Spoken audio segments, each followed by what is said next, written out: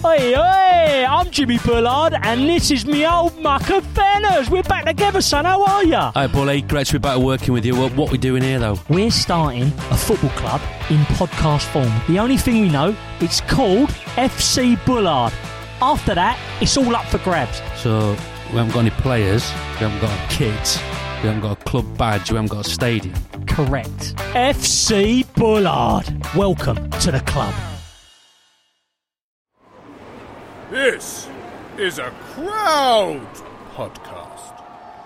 This podcast is sponsored by Chris Ashsplash Ashman. To be more like Chris, go to patreon.com, search for Joe Marler Show and become an official sponsor today. Oh, and before we start today's episode, I am just going to warn you because our chat with Dr. Mari Cassidy does contain detailed discussion of death, suicide and murder, which may be triggering for some listeners. So please listen with care.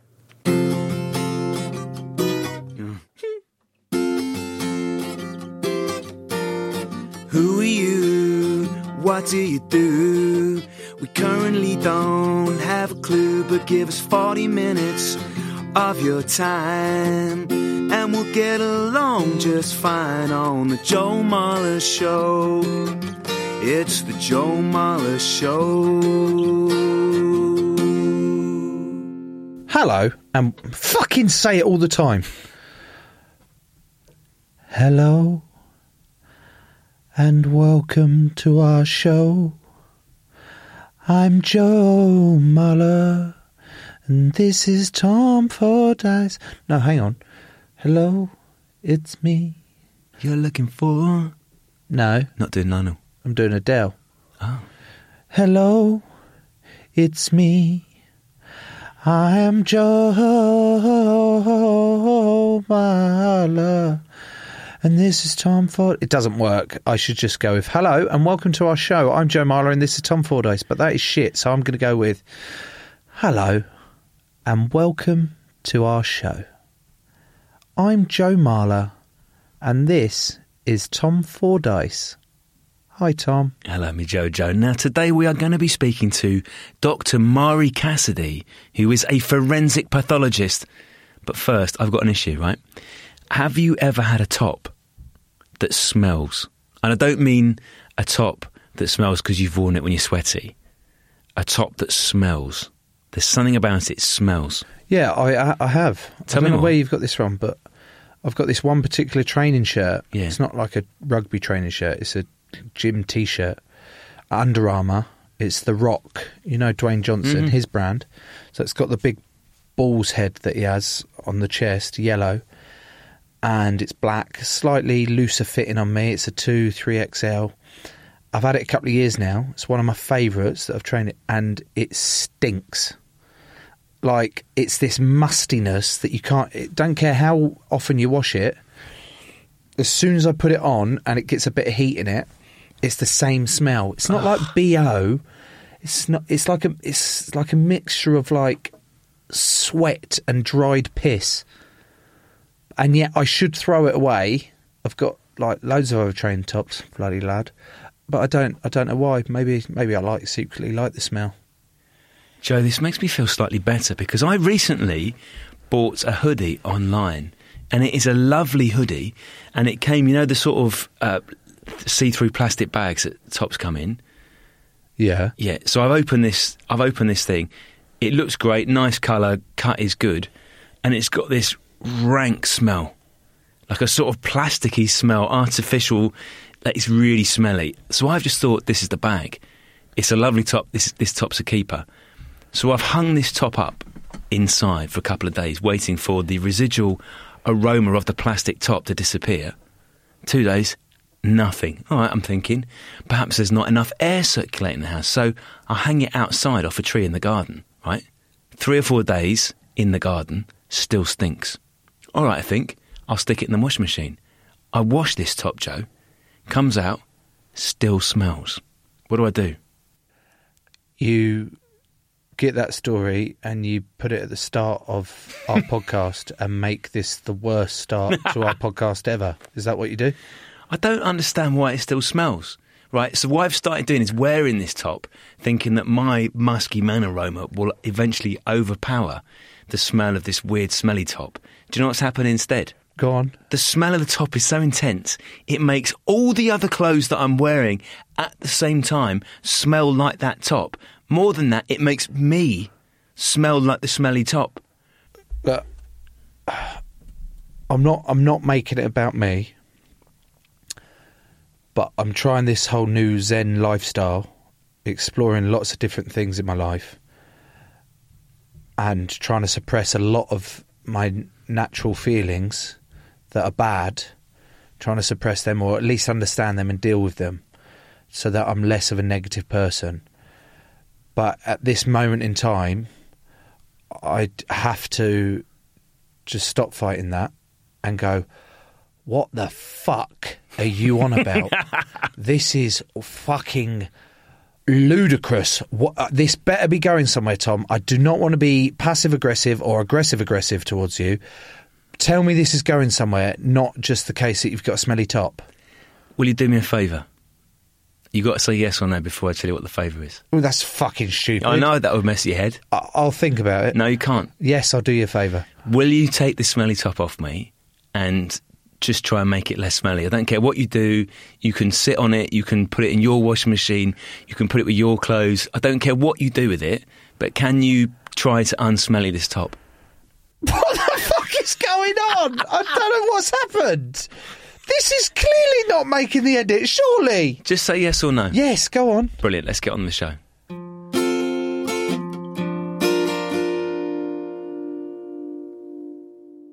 Hello, I'm Sam Walker. I've spent the last few months talking to this guy. I'm a hunter. It's what I do. He's called KC. Our rules of engagement are pretty simple. If we have to pull a trigger on one person, they're all going to go. He's an American vigilante. And there's one of the biggest men I've ever seen, and he's got a knife in his hand. He rescues kidnapped children. There's no feeling in the world like putting a child back in the arms of its parents. By any means necessary.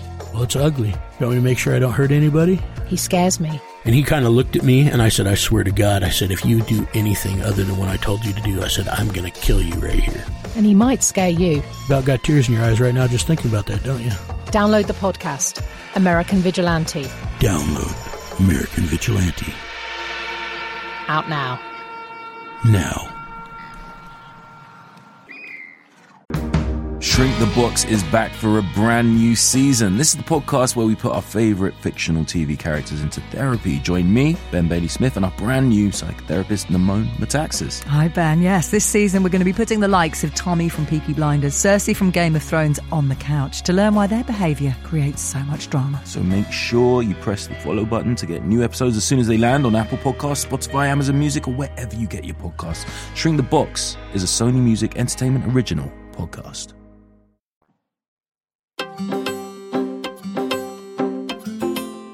It is that time in the pod where we thank our lovely Patreons, the official sponsors of the Joe Marler Show. And today we shall start with Perry Cool Kid Coulson, Chris Top Man Taylor, Dave Salty Steak Gammon, Joe Richie Rich Richmond, not John Barnes, but James Barnes, Ben Shearer,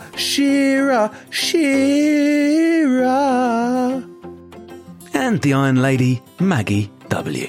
To be more like Perry, Chris, David, Joe, James, Ben and Maggie, go to patreon.com, search for Joe Marler Show and grow the show.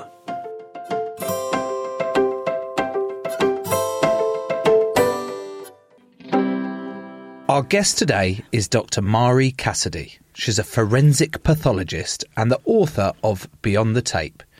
In her book, she tells the stories of her time as State Pathologist of Ireland. Although she's not actually Irish, as you'll hear from her voice in a second, so it's confusing me already, but I'll let you get confused with me. Hello, Mari. Hello, Joe. See? I feel like we need a few more words from Murray to show us that although you were the State Pathologist of Ireland, you're not actually Irish. I started off in Scotland, so I'm Scottish. And it always amazes me. I don't think I sound Scottish. I usually think I sound like the person I'm speaking to. So I was always amazed when I worked in Ireland that people would say to me, "You're Scottish." And I go, "How did you know?" I don't know about you. I think Murray sounds about as Scottish as it's possible to sound. Hey, I agree, Tom. I agree. Is that your Scottish? Yes. I mean, yeah. Right, enough of the fart arsing about. You're a forensic pathologist. That sounds very elite to me, mainly because of the ick at the end of the word, and then the ist. Usually words that have got ick and ist in tend to be quite, I'm thinking of geologist. And other ist words. Geometrist, astrologist, psychologist. Good, back on track. What do you mean back on track? I've named 4 good ones, haven't I? The last one was the best. Any others? There will be others, Joe, yeah, but it was your point. Scientist. Yeah, good one. That is a good one. Artist.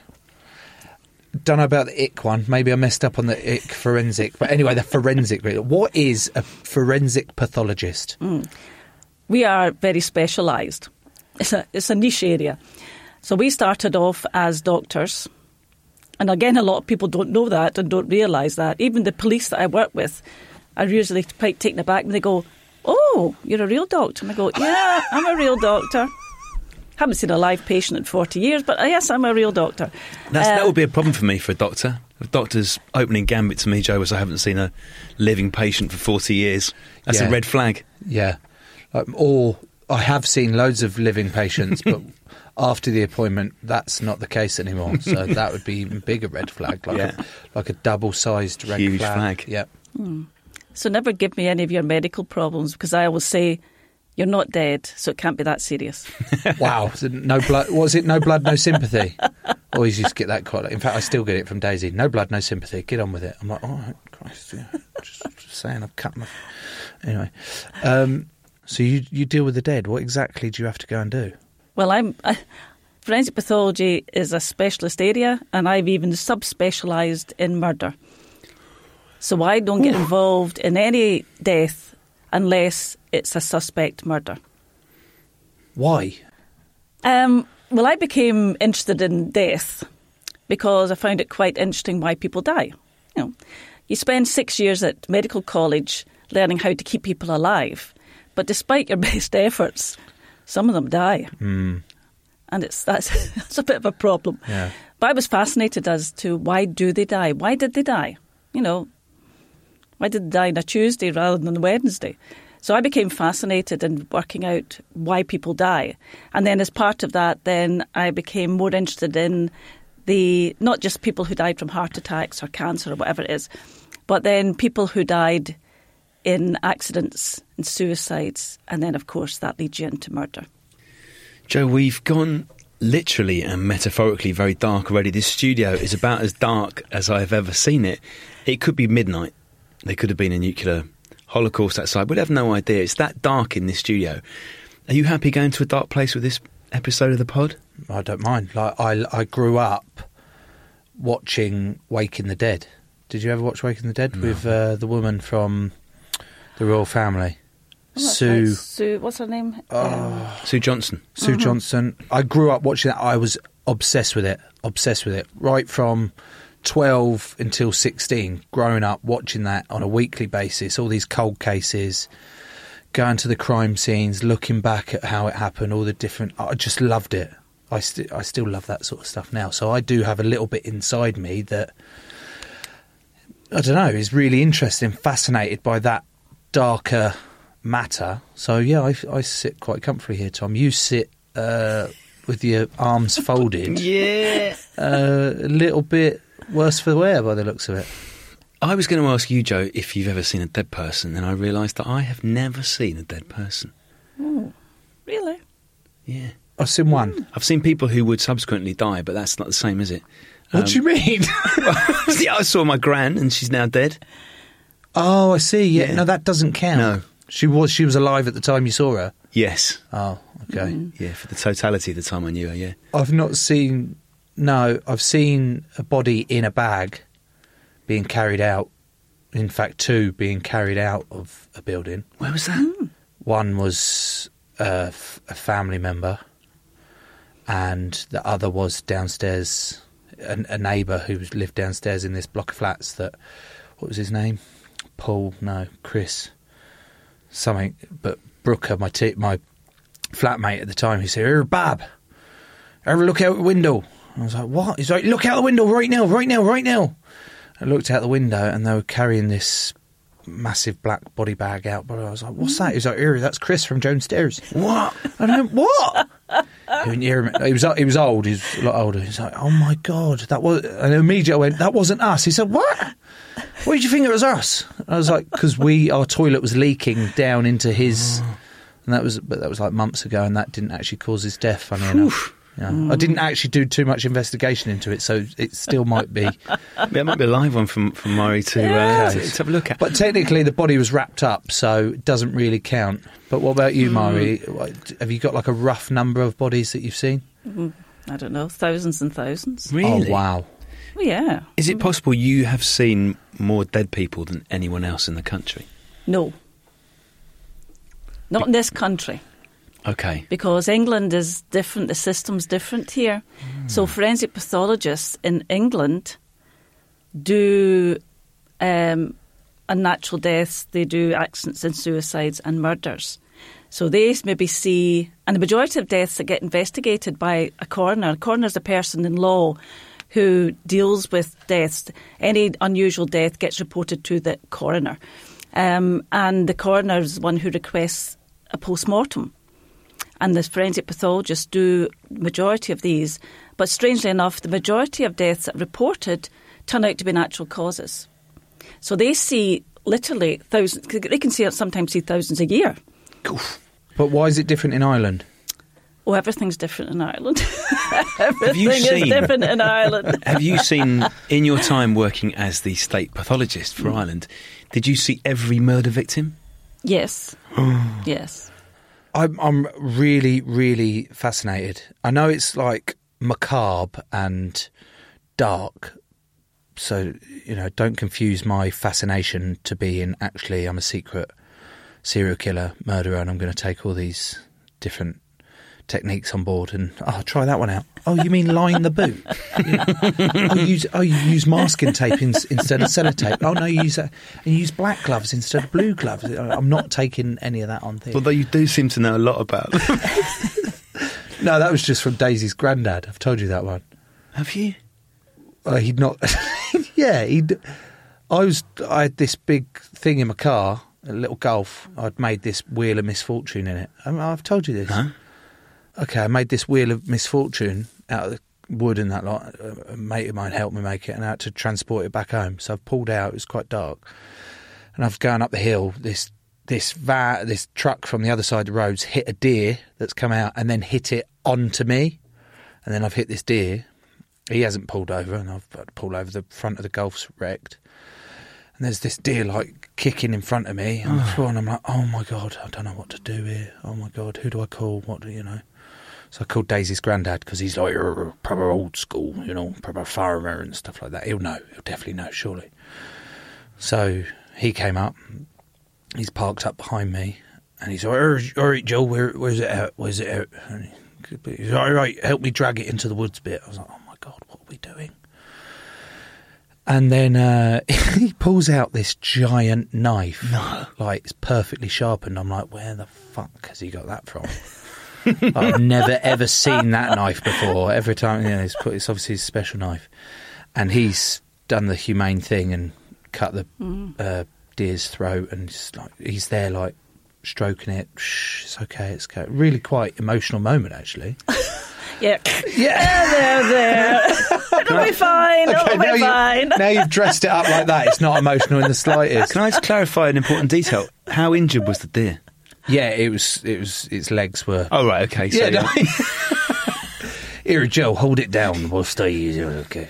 So he's done that, and it's it. And I'm like, I'm a little bit emotional watching it. Something died, and then he then starts like, I'm like, what are you doing? He's like, and then he turns around and lifts up the leg. What? And hands me it, and I'm like, what am I doing with that then? He said, "Oh, just put it in the boot of the car." I was like, "Pardon?"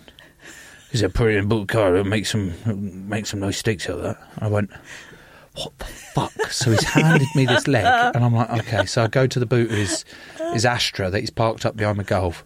It's pitch black. I open the boot. I'm like, "What the fuck is going on here?" Immaculately lined with bin bags, like sellotaped to the top of the headrests. The sides have all been sellotaped down. It's unbelievable. The whole get up and just plop the leg in there. I go back, he's still cutting bits and bobs up and all that lot, and put that in. Oh no, that bit's shot to shit, you know.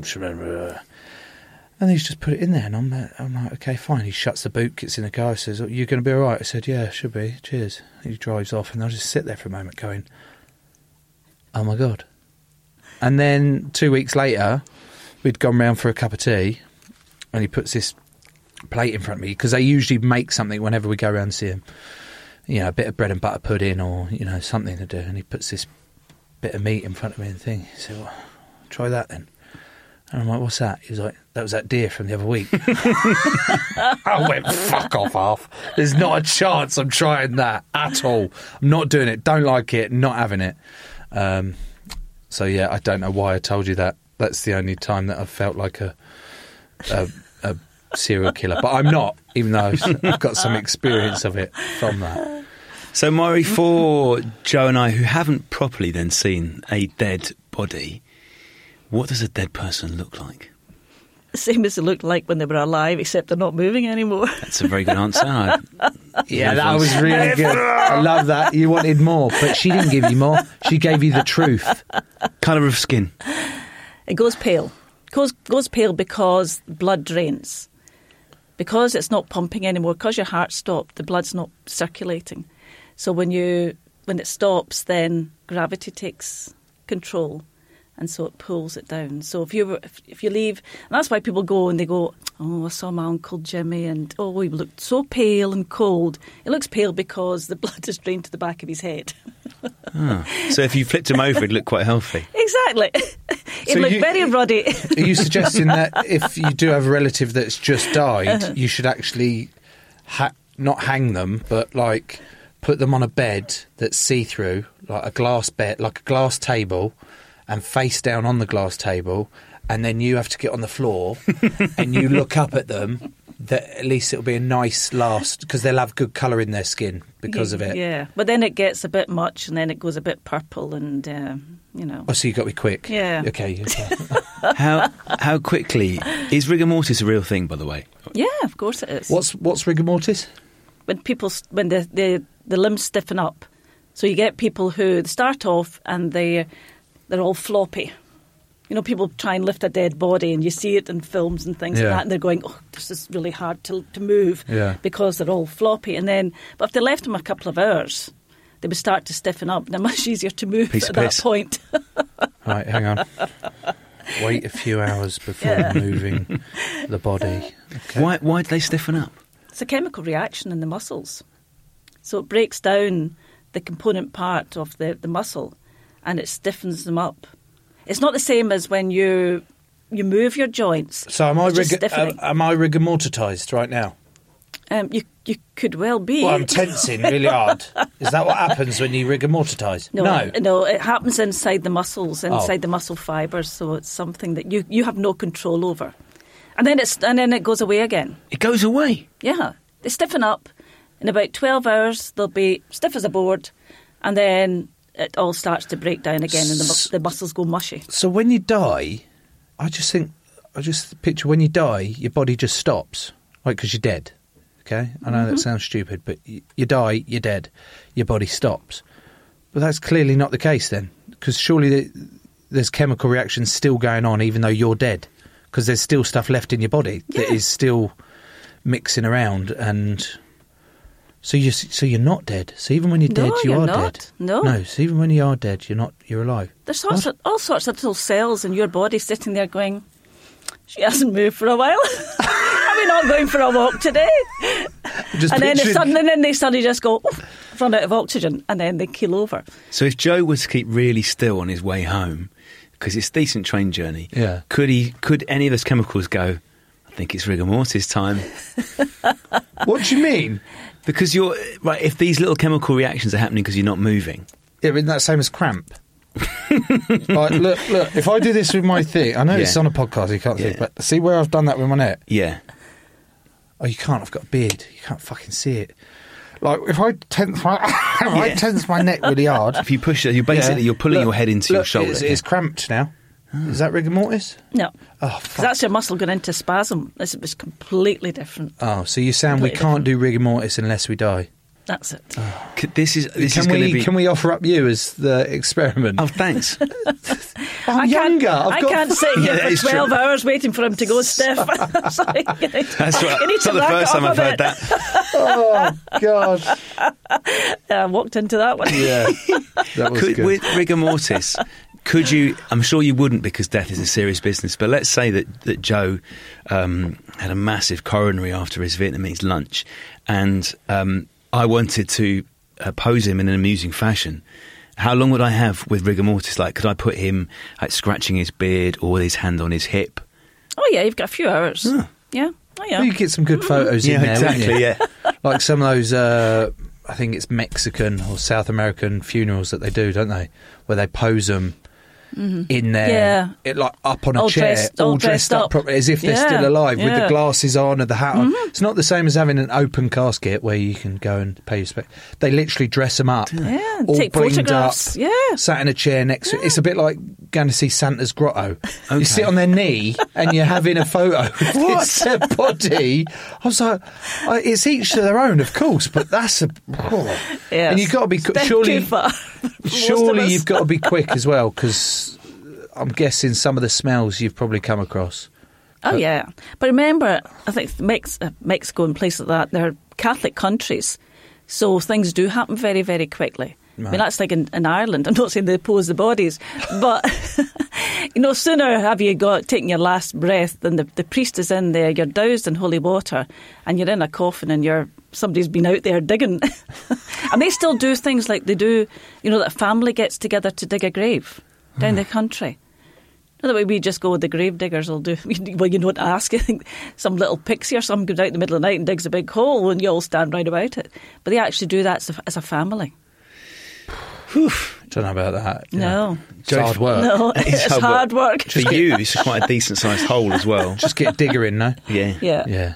If I were going to pose you, Joe, what pose would you like? I'm thinking like snooker player would be my first option for you. Why is that the first option? Just because I think it would look ludicrous. Snooker player? Yeah, so you're basically you're bending down over a long pot down the baulk cushion. No. No, I'll tell you what, I'd like to be hung as if I was skydiving. Ooh. Because I want the colour to drain to my face, and you've got to be really quick. But I'm also dressed like I'm skydiving, and I want my mouth fixed with a smile, not too creepy, but a smile. And then, like, the photos have to be like selfied only. Is that okay? Yeah, it's perfect. All right, we'll do that one. Can we get back to slightly? Sorry, we yes. started off, a bit more darker, more serious episode, and then you've just. Sorry. Yeah. Okay, so let's bring it back now. Yeah. Can you still remember the first murder victim you saw? The first one in Glasgow, yes. Yeah. What was the cause of death? Cause of death was, in pathology parlance, blunt force trauma to the head. I've heard that before. Somebody had kicked his head in. Yep. Oh. So what? That's what baffles me. Why don't you say the second bit? Like, why don't you write that down on the what's it got, post-mortem? Mm-hmm. Somebody kicked his head in instead of it was a blunt force trauma. Well, you've got to use the medical terminology because the death has to be registered, Right. and the registrars like it to be nice and proper, so they don't like things like kicked head in. He's kicked his fucking head in. They don't like that. It's not going to go down well, is it? It doesn't come into any of the categories that they would normally fit things into. So it's got to be very precise. So blunt force trauma. To And that the was the head. very first dead body, It wasn't the first dead body, but it was the first murder. first murder. Mm-hmm. And what did you? Were you? I know it sounds weird, but were you excited, as in adrenaline, kind of like, this is my first case, this is what I've been wanting to do, wanting to work out, so you're overcome with adrenaline a bit? Well, you don't know what you're going to go into it. And I did so many false starts, go out to that case, it's maybe a murder, and go out and go, this drug addict died from an overdose. Oh, this one is just somebody who's fallen in the street and got a head injury. Yeah. And then you get the first one. And this guy was found in a field beside a stream, and I had to climb over fences to get to it. And then what do you do? What do you do to go about investigating that then? Nothing very much at the scene. I'd never do anything very much at the scene, just having a look at the body. So I'd be going, yes, Inspector, yeah, I don't like the look of it either. There's a lot of blood about. His head's looking a bit nasty. But wait till we get him back to the mortuary. So then you get him back to the mortuary. Mm-hmm. Then what do you do? Then we start at the top and we work our way down to the bottom.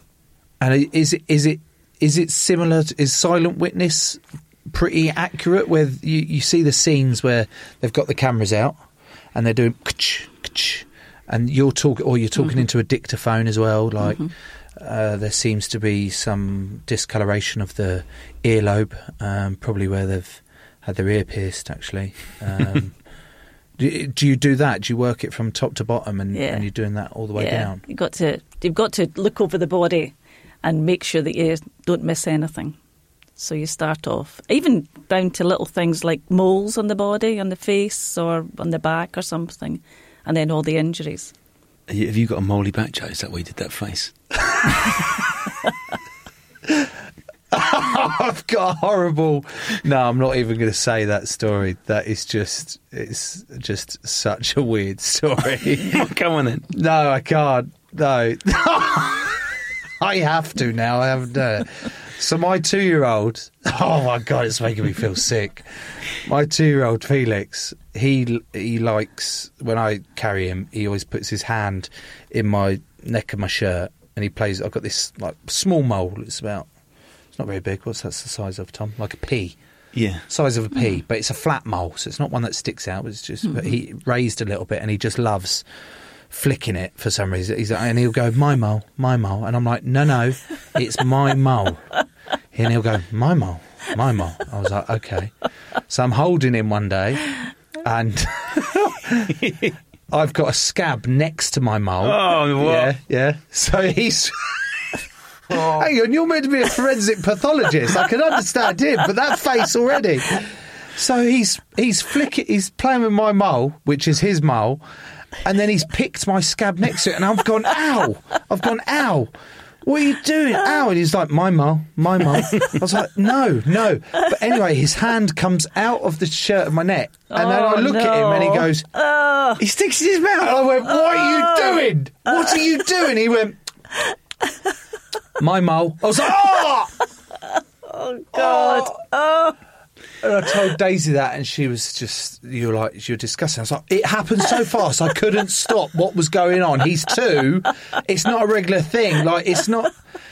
And now every time I check to make sure, like, oh, my back's all right, yeah, you can play with my mole if you want, just in case, rather than eat my scabs. I'm so sorry. Oh, God. As if you're weirded out by that. The things that you've seen, and you go, yeah, but you're live. If you were dead and you picked a scab and you were dead, that's fine. Oh, so it's play on for a 2-year-old to eat a dead person's scab, but not an alive person. Fine. Yeah. That's absolutely ludicrous. Can I ask you, Mike, what smells first with a body? Their feet. It's a general odour that comes off them. Distinctive? It's once you smell it, you don't forget about it. Really? You're making a face there. Oh, because it is. It's not very What pleasant. does it smell like? Is there a... It's like really, really rotten cheese. You know, how long does that take? Oh, that can take a few days. Right. It depends on how cold the air is. Yeah. If it's like in Scotland, they survive quite a while before they go off, whereas down in the south here, in the sunny south, people would go off quite quickly. So they go kind of dark and green and nasty and smell. And you might find that body, what, a week, 2 weeks, sometimes longer? Oh, yeah. Mm-hmm. Yeah. How do you clean that up? Like, you know, sometimes if you go out for a drink, some of your mates might smoke and you go back home and you smell a smoke. you obviously you don't go out for drink with them, but you spend a lot of time with dead bodies. Mm-hmm.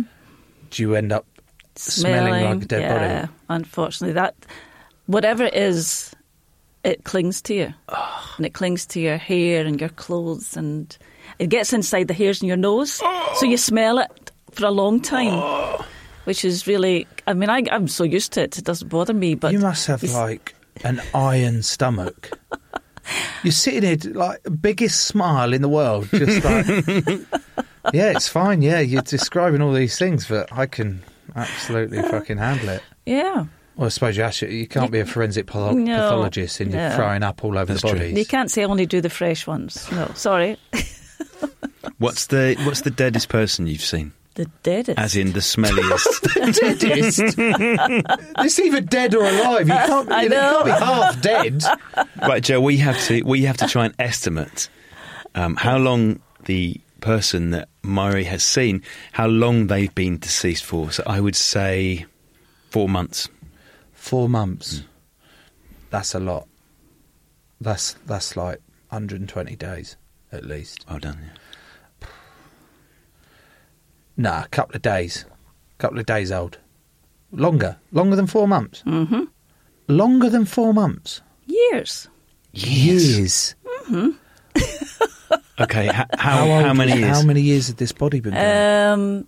Well, see, it depends on how you're coming across it, because we do exhumations. So the last exhumation I did, the people, there was 5 in the grave, and they'd been there for 20 years. And you have to dig that body up? Mm-hmm. Oh, my God. In fact, I don't even know. What's left? Has it gone Not a lot. Has it gone that far that it doesn't actually smell, or it's not rotten anymore because it has... Well, it's decayed so much. Yeah, it depends. Well, see, it depends, because if they've been buried in wet ground, they become very soggy and smelly.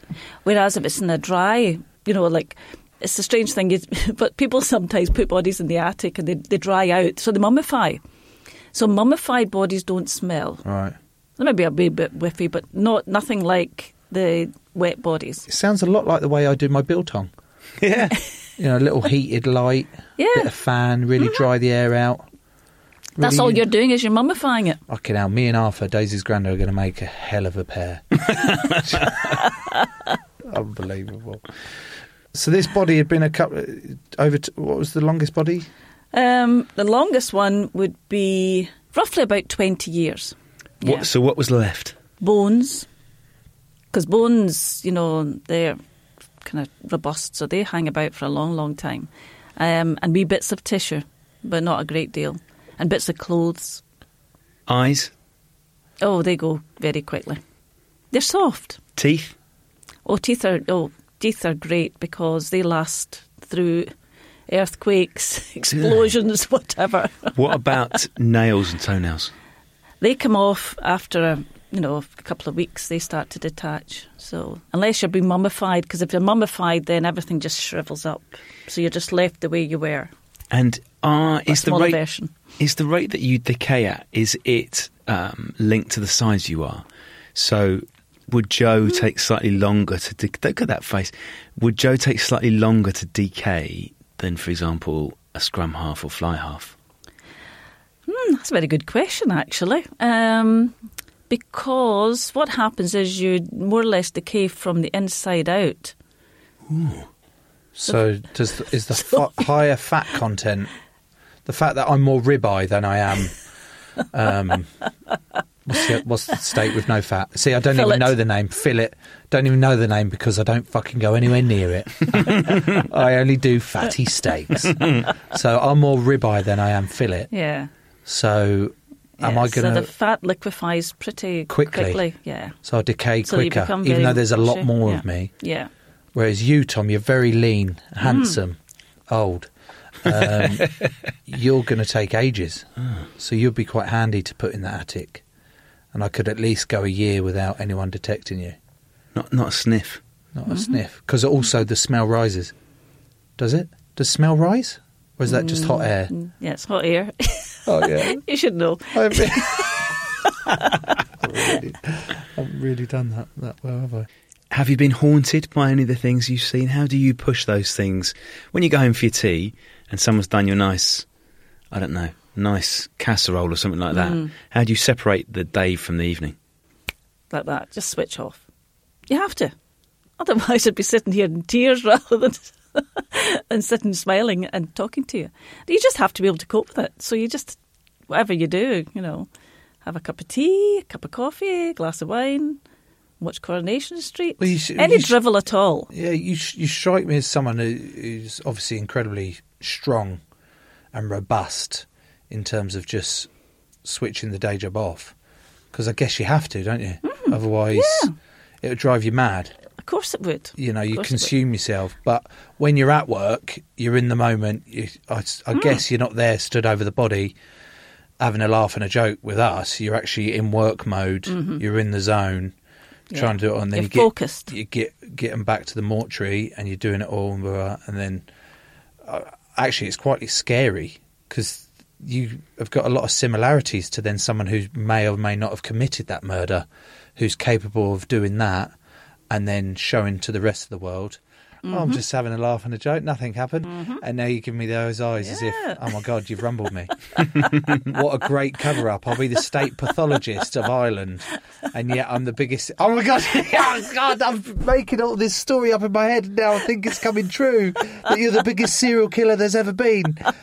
I can't get it out of my eyes. Well, actually, I'm probably the smallest serial killer you've ever seen. Oh my God, stop it. Oh, reality. It's not coming true. It's not coming Deep breaths, true. Joe, deep breaths. It's the darkness. It's Lou's face just been dark completely outside. And then I look round and it's been lit up by her laptop, and that is scary as fuck. Stop that is doing terrifying. It is, isn't it? Not your face. Your face isn't terrifying. I mean, just the way it is. Joe, I don't know about you, this is feeling very much like a two-parter to me because we've heard some amazing stuff so far, but there's a lot of questions on your pad, I can see there, and on my pad that we haven't got into. So why don't we split it? We'll end part one here, and then everyone can come back for more of you, me, and most importantly, Mari, in part two, yeah? See you in a second. Crowd Network, a place where you belong.